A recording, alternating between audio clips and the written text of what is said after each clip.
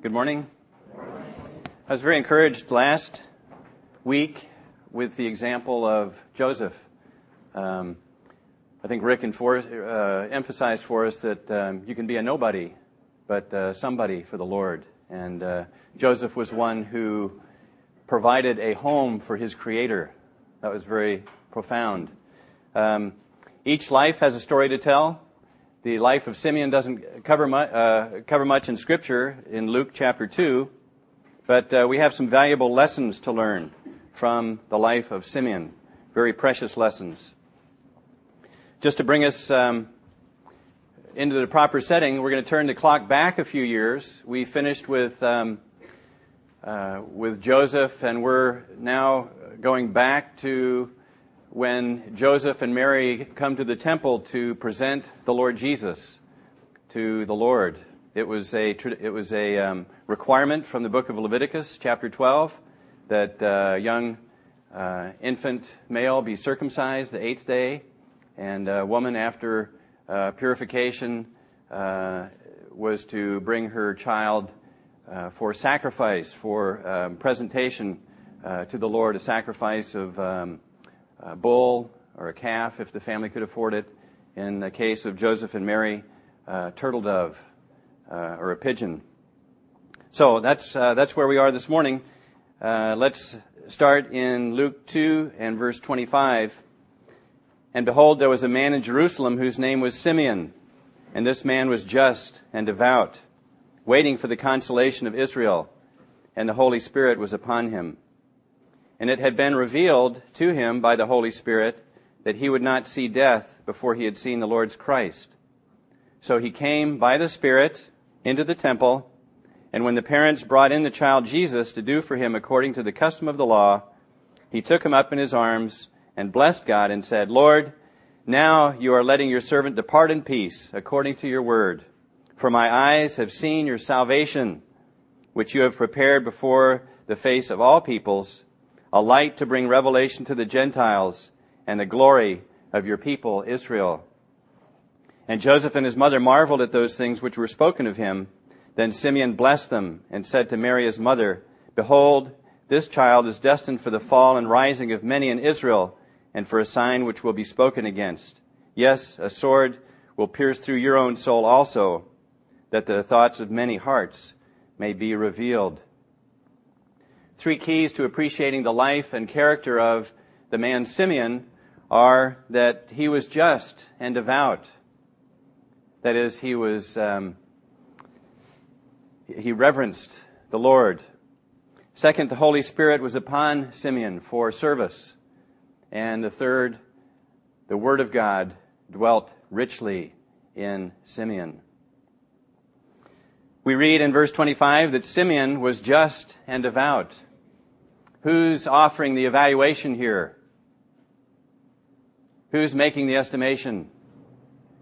The Lord God is. It's not Simeon saying, I am just and devout. It's not fellow sinners saying, we think Simeon's pretty just and devout. It's the Lord God himself. Simeon was just and devout. Ultimately, or actually from first to last, the Lord's estimation alone is the one that counts. And so when we hear these words about Simeon, we're recognizing that here's a man who's worthy of our imitation. We can learn some lessons from the life of Simeon. What does it mean, devout? What does it mean, just? A synonym, a like word for just, is the word righteous. And we find in Scripture at least 4 aspects of righteousness. One is the righteousness of God. It's one of His unchanging attributes. God is uncompromisingly, unapologetically, always doing what is right. We'll never find fault and say, the Lord could have done that better, or the Lord could have done that more justly. Instead, He is righteous in Himself. And God cannot look favorably on sin in any of its color or shapes or forms. We may excuse it. God cannot, because He is righteous. A second aspect of righteousness is self-righteousness. Self-righteousness was practiced by the Pharisees, the religious leaders of Simeon's time. Some plead ignorance when it comes to God's righteousness, and they seek to establish their own. They want to do what is right in their own eyes, and whether they keep that or not, how well they keep that is not important. God has a comment on self-righteousness, and he says in Romans 3, he says, there is none righteous. No, not one. He summarizes the human condition, and he looks across the face of the earth at 6 billion people, and he says, there's none righteous. You may try. You may attempt your own righteousness, and God says of that through his prophet Isaiah, that we are all as an unclean thing, and all our righteousnesses are as filthy rags. We try to offer up, like Cain did, we offer up the work of our hands, thinking that it's more acceptable, that it's suitable to God. And God says, not only is it not acceptable, but your thinking that it was acceptable is an affront. It's an offense to God. It's a filthy rag. It's not even a clean rag. It's filthy. A third aspect of righteousness is the righteousness that comes from God. There is a righteousness that God credits or imputes to the believer. And we read about that also in Romans 3. By the deeds of the law, no flesh shall be justified in his sight, for by the law is the knowledge of sin. That's the purpose of the law. But now the righteousness of God apart from the law is revealed, being witnessed by the law and the prophets, even the righteousness of God through faith in Jesus Christ to all and on all who believe. How is this righteousness imparted to the sinner? Simply through faith in the Lord Jesus Christ. That's God's economy. That's God's dealings with man. He credits the sinner's account with righteousness if that sinner will believe. If in Romans 4, if Abraham was justified by works, he has something to boast about, but not before God. For what does the Scripture say? Abraham believed God, and it was accounted to him for righteousness. Here's the righteousness from God. It is credited to the sinner upon his belief in the Lord Jesus Christ. And then there is that righteousness of God in the believer's life, that practical righteousness. Paul exhorts Timothy in 1 Timothy 6. He says, pursue righteousness. Not the righteousness through faith, but a righteousness that's an outworking of that faith. And made in not just doing things right, but doing the right things. The righteousness of God in the believer's life. In that Simeon was just or righteous, he possessed that righteousness from God, and he showed God working righteousness in his daily life. Simeon was just. Simeon was something that we can hold before the crowds of religious people and say that he had the righteousness of God. But he was also devout. And the word devout, we could translate simply to reverent. And what does reverent mean? Reverent means both love and fear of God together. Simeon loved the Lord and he feared the Lord. He was devout. He was reverencing the Lord. Someone says, I fear God, but I don't love him. And another person says, well, I love God, but I don't fear him. Simeon could say, I love God and I fear him. How can a person both love and fear the Lord?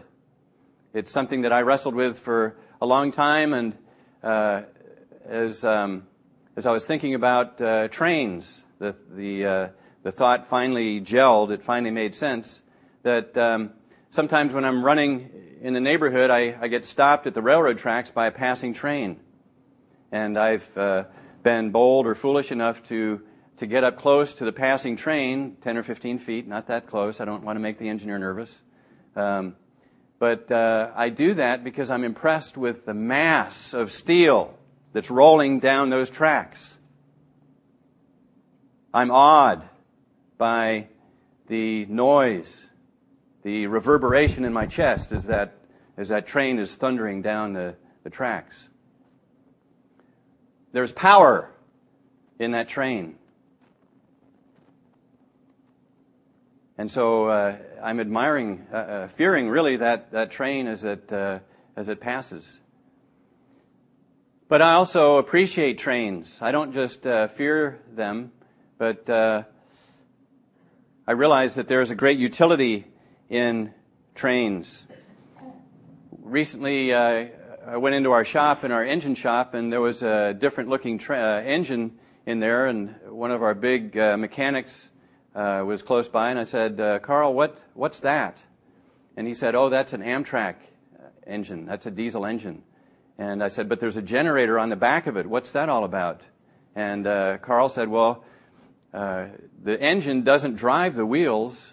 The engine drives the generator, and the generator produces electricity, and the electricity goes to a gigantic electric motor, and that motor drives the locomotive's wheels. And I thought, wow, Carl, tell me more about this. I was very interested in the operation of this engine, and Carl could tell me all the particulars. And I'm not just fascinated by the inner workings of this train, but I enjoy where that train takes me. Sorry Dave's not here.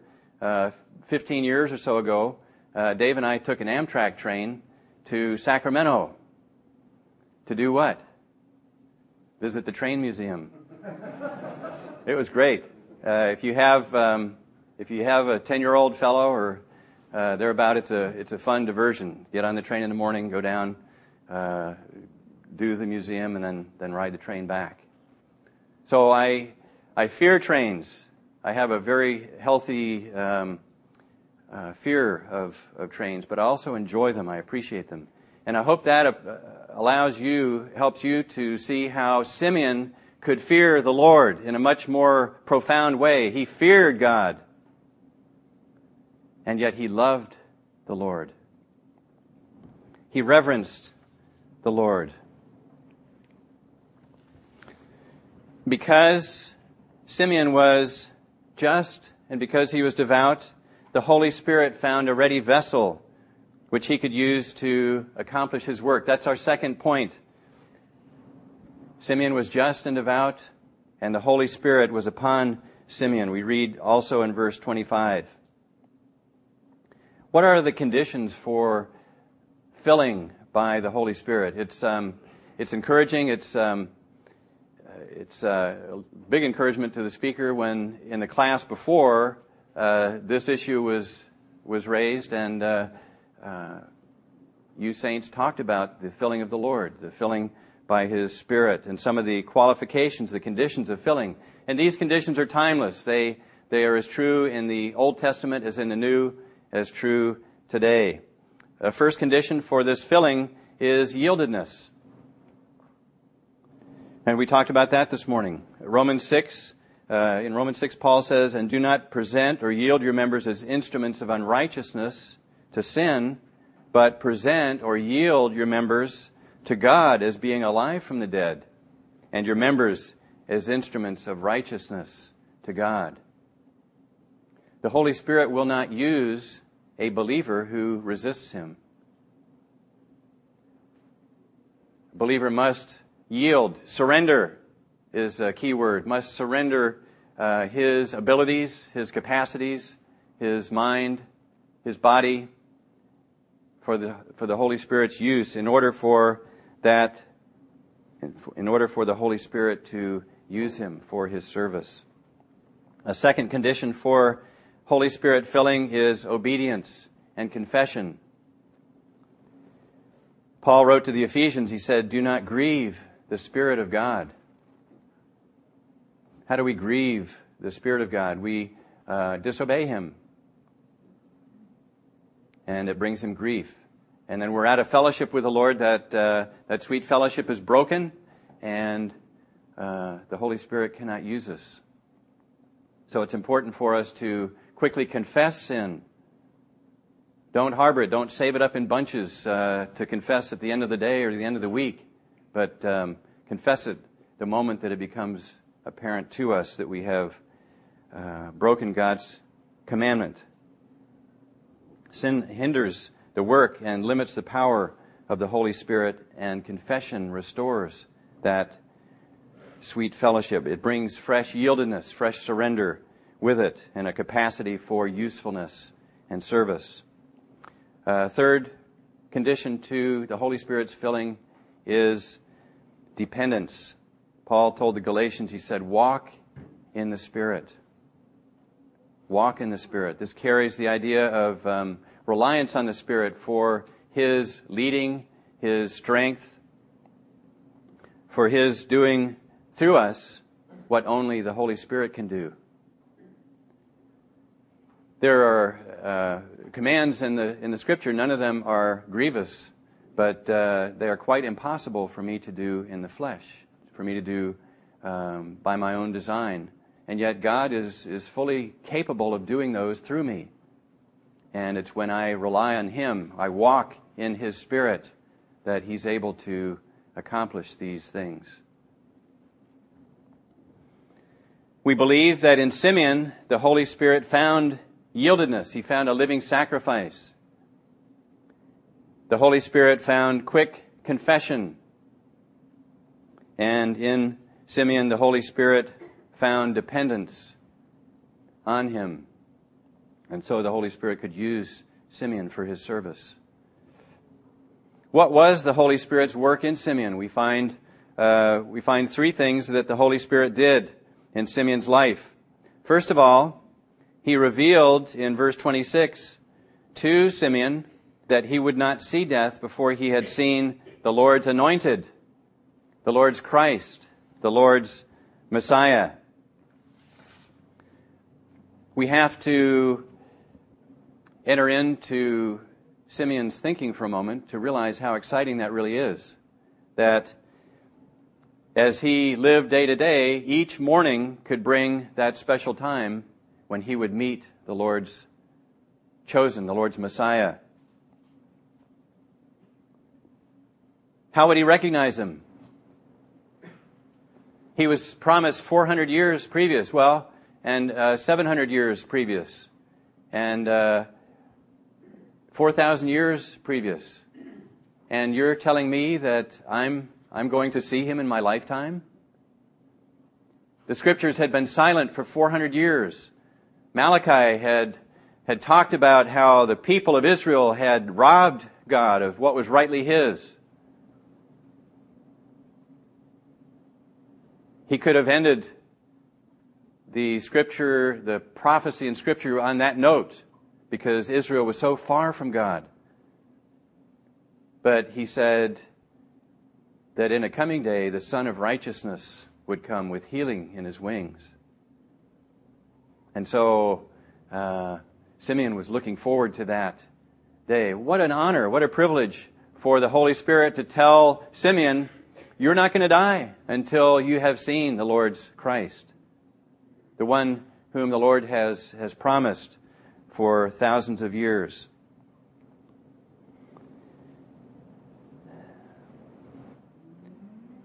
The psalmist said, the secret of the Lord is with those who fear Him, and He will show him His covenant. The secret of the Lord was with Simeon. Simeon's meeting of the Messiah would be a dramatic moment in his personal history and in the history of the nation. A second work the Holy Spirit did was in verse 27. He led Simeon to the temple. It says that he came by the Spirit into the temple. Well, Simeon needed the Lord's leading because there were perhaps a multitude of people in the temple, and perhaps more than one set of parents had come with their child to present that child to the Lord. There was no procession of Pharisees and Sadducees who marched ahead of the Lord Jesus announcing His birth, announcing His entrance into the temple. And besides that, in Isaiah 53, we read that there is no beauty in the Lord that we should desire Him. He was plain. He was common looking. And so there was nothing physical in this child, in this baby, that would identify Him as the Messiah. So as excited as Simeon was to hear that this is the day, he needed the Holy Spirit's leading to show him which one is the Messiah. And the Holy Spirit did that. He brought him into the temple. And the third work was, as we will see in the verses following, that he inspired Simeon's worship in verses 29 through 32, and then his prophecy in verses 33 through 35. What application can we make as believers in the year 2010? Simeon came by the Spirit into the temple. What have you done in your lifetime by the Spirit? By the Spirit's leading, by the Spirit's strength. Obeying the Lord in those things that I cannot do myself, but I can do by God's grace, by His enabling. What is it that we'll do today? By the Spirit. Are you yielded? Are you able to say with the Lord Jesus in Luke 22, not my will, but thine be done? Total surrender. Lord, I'm yours. Do whatever you please. Be it great or small. I'm ready. Second, do you keep short accounts with God? John told his readers, if we confess our sins, He is faithful and just to forgive our sins and to cleanse us from all unrighteousness. Have you worn that verse out?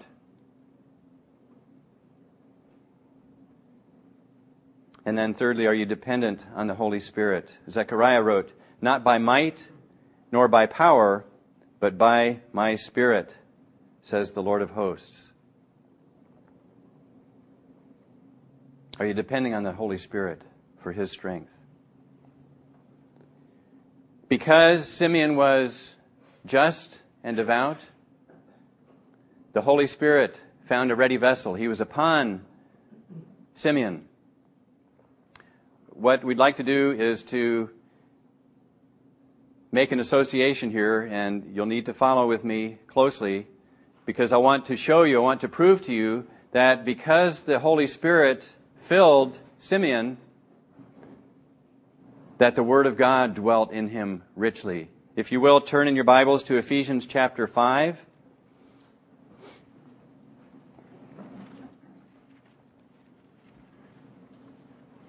And verse 18.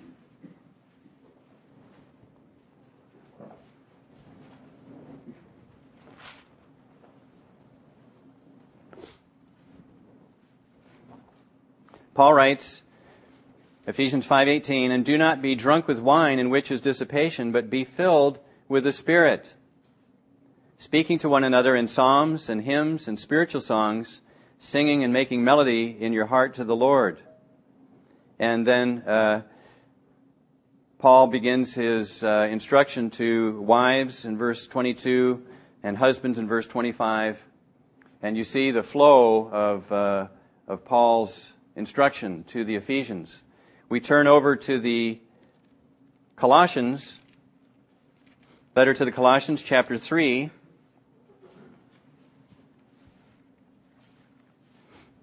And verse 16. Paul writes, let the word of Christ dwell in you richly in all wisdom, teaching and admonishing one another in psalms and hymns and spiritual songs, singing with grace in your hearts to the Lord. And then he starts with instruction to wives in verse 18 and fathers in verse 21. So you see identical flow of thought here that Paul is giving to the Ephesians and the Colossians. But he says in one case to be filled with the Holy Spirit, and in the second case, let the word of Christ dwell in you richly. And I propose that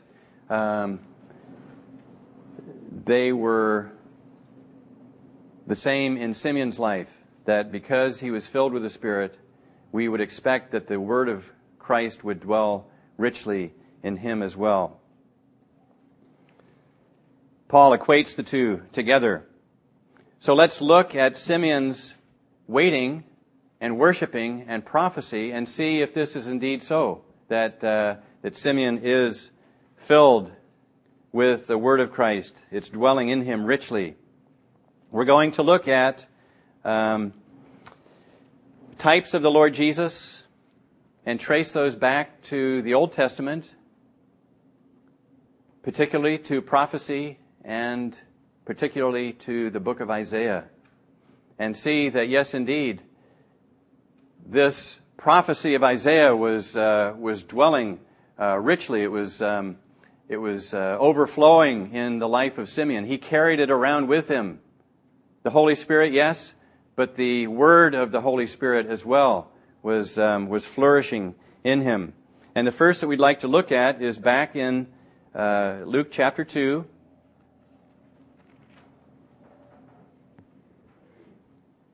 And verse 25, Simeon was waiting for the consolation of Israel. Consolation of Israel. It's capitalized. And so immediately our antennas go up. We're not talking about just comfort or encouragement, but we're talking about a person, the consolation of Israel. Who might that be? Well, obviously it's the Lord Jesus, because that's whom the Holy Spirit had promised Simeon would see. And so if we turn back to Isaiah 25,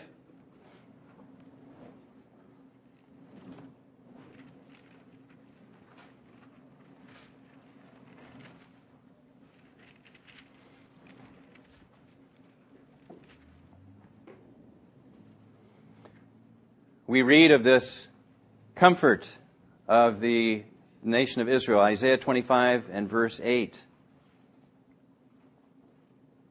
He will swallow up death forever, and the Lord God will wipe away tears from all faces. The rebuke of his people he will take away from all the earth. For the Lord has spoken. And it shall be said in that day, Behold, this is our God. We have waited for him, and he will save us. This is the Lord. We have waited for him. We will be glad and rejoice in his salvation. The words of Isaiah are filled with comfort to the Lord's people. They had endured much. Certainly they had drawn a lot of discipline upon themselves as a nation. But the Lord said there would be coming a day when the discipline would be over, and that he would dwell among his people. He would bring them into blessing. And this was the consolation for which Simeon waited. And he could look back to the book of Isaiah with hope and confidence that this is something the Lord promised. And he was privileged to observe the consolation of Israel appearing as an infant, Lord Jesus. What a comfort to Israel to hear this news, to realize that it was to be accomplished in the Lord Jesus. And a comfort to an Israelite in particular, that Simeon and Anna, who appears in Luke chapter 2 after. There's my train. Power and utility. Should have timed it better.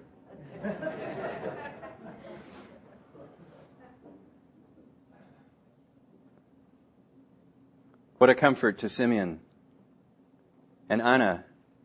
Anna spoke to others who waited for the redemption in Jerusalem, the Lord Jesus. Simeon had expectation. He had confidence. He had excitement as he anticipated meeting the Messiah, the consolation of Israel. Are we as excited about meeting the consolation of the church? The church has proven itself to be very liberal and self-centered and forgetful of the Lord and His sacrifice. And we labor under the sorrow of people who are supposed to be representing the Lord and instead helping themselves. What a comfort it will be to see the Lord Jesus in the clouds as we meet Him in the air. When all our tears will be wiped away. Tears of labor, tears of reproach, tears of failure. Are you waiting for Him? Are you expectant? Are you confident? Have you taken the promises of the Lord's return and made them your own? Do you carry those with you through the day? Do you start your day saying, this could be it? What characterizes waiting? Purity, for one. I want to be pure. I want to be ready when the Lord returns. I don't want to be caught in the middle of a grievance or an argument, and to have that be the way that I meet the Lord. It means putting aside distractions in life. What are the things that tend to distract you from the Lord's return? Entertainment? Entertainment's fine, but if it's a distraction, we need to realize that. Are you waiting for the consolation of the church, the Lord Jesus? There's a second reference to the Lord Jesus. You want to keep a finger there in Isaiah, but back in Luke chapter 2 and verse 29, Simeon said, Lord, now you are letting your servant depart in peace according to your word, for my eyes have seen your salvation. What did Simeon's eyes see? Saw Jesus, saw this infant.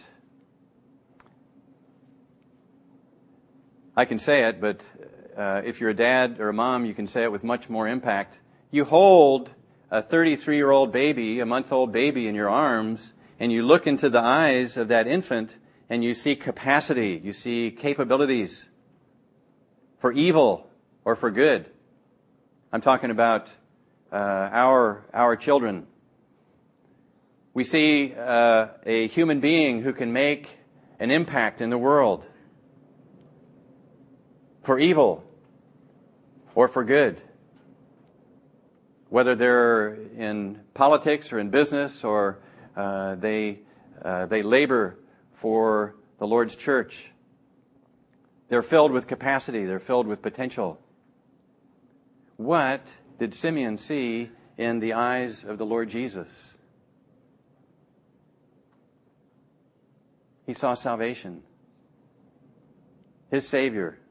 He could call Him His salvation because the prophet Isaiah had done so 700 years previous. Turn back to Isaiah 49.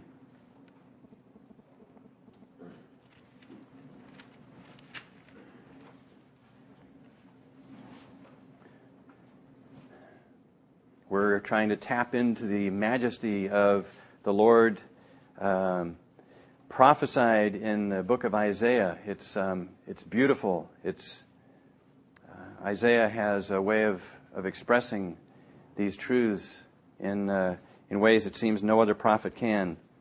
And in verse 6 of Isaiah 49, he says, indeed, he says, the Lord says, is it too small a thing that you should be my servant, to raise up the tribes of Jacob and to restore the preserved ones of Israel? I will give you as a light to the Gentiles, that you should be my salvation to the ends of the earth. At the end of verse 6, you should be my salvation. Capital Y, O you, should be my salvation to the ends of the earth. The servant of the Lord, His Messiah, would be salvation. We tend to complicate things. We build a system of do's and don'ts and religions are built on rules and regulations. God says that it's not salvation. He says salvation is relationship with the Lord Jesus. It's a person. The Lord Jesus could say boldly and unashamedly, I am the way, the truth, and the life. Not, you obey my commands and you'll get close, or you do what I say and you'll get to heaven. No. Heaven, salvation is through relationship with the Lord Jesus. And that's so profound for Simeon to exclaim, to declare, my eyes have seen your salvation. My eyes have seen your Messiah, your Savior, the Savior that you have provided for me, a sinner. Simeon had seen the self-righteous attempts of the Pharisees, the aimless conduct received by tradition from their fathers. Simeon had witnessed something of the system of animal sacrifices, which couldn't take away sins, but they were a reminder year by year of sins. In them, he did not see salvation. It was in the Lord Jesus, in this infant Christ, that he saw. We need to be careful not to intellectualize faith, not to run it through our minds and try to complicate it, try to explain it. Salvation is in the Lord Jesus. It's all about Jesus. And let's keep it simple. Not only was this infant the consolation of Israel and the salvation of sinners, but he was a light to the Gentiles. Back in Luke chapter 2 and verse 32.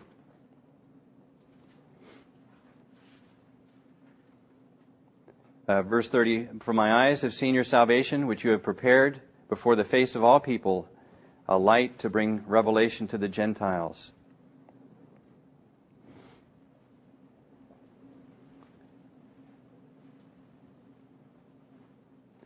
This, again, was from that same verse that we read in Isaiah 49, verse 6. Indeed, he says, is it too small a thing that you should be my servant, to raise up the tribes of Jacob and to restore the preserved ones of Israel?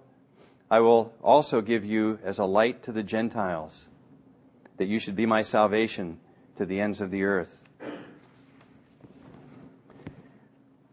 The Lord is arguing here. He's saying, you think it's a small thing for me to bring salvation to the Jews. As difficult, as stubborn, as hard-hearted and stiff-necked as Israel was, you think it's a small thing for me to bring salvation to the Jews? I'll bring it not just to the Jews, but to all the earth. Precious few of us would ever sing the wondrous love of Jesus if he had restricted salvation to the Jews. Instead, he has given a light to the Gentiles. Hallelujah. We have that available to us. A light to the Gentiles. We who sat in darkness have seen a great light. And salvation to the ends of the earth. There's no tribe so far away that the light, this light of the Gentiles cannot be shown, cannot be enjoyed. The Lord was the glory of his people.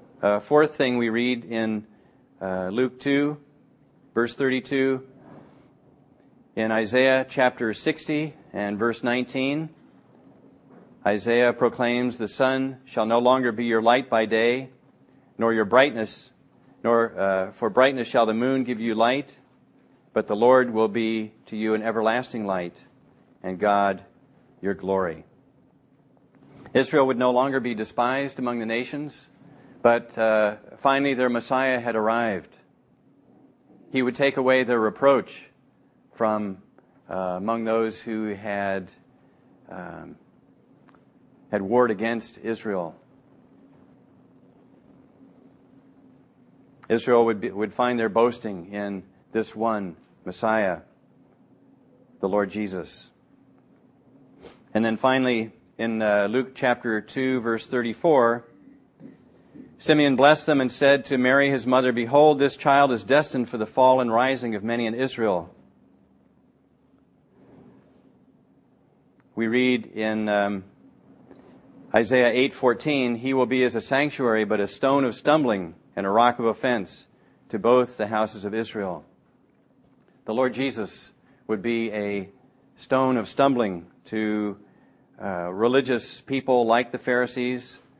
He said in Matthew 21, "Whoever falls on this stone will be broken, but on whomever it falls, it will grind him to powder." There are two possibilities with the Lord Jesus. There's no middle of the road with him. He is the great divider of mankind.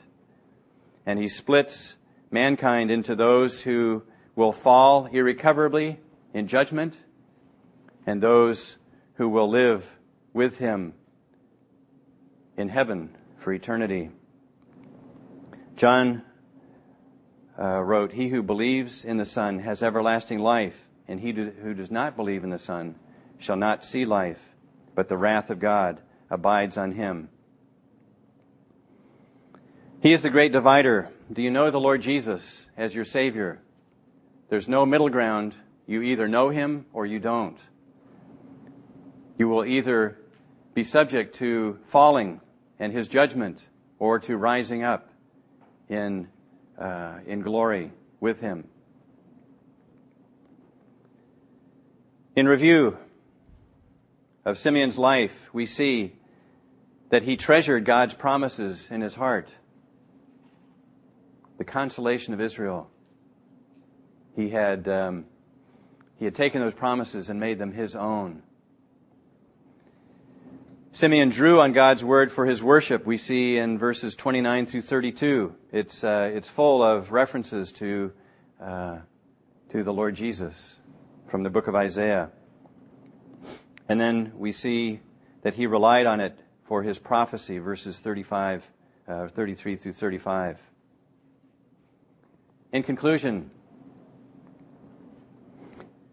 in God's reckoning, Simeon was just and devout.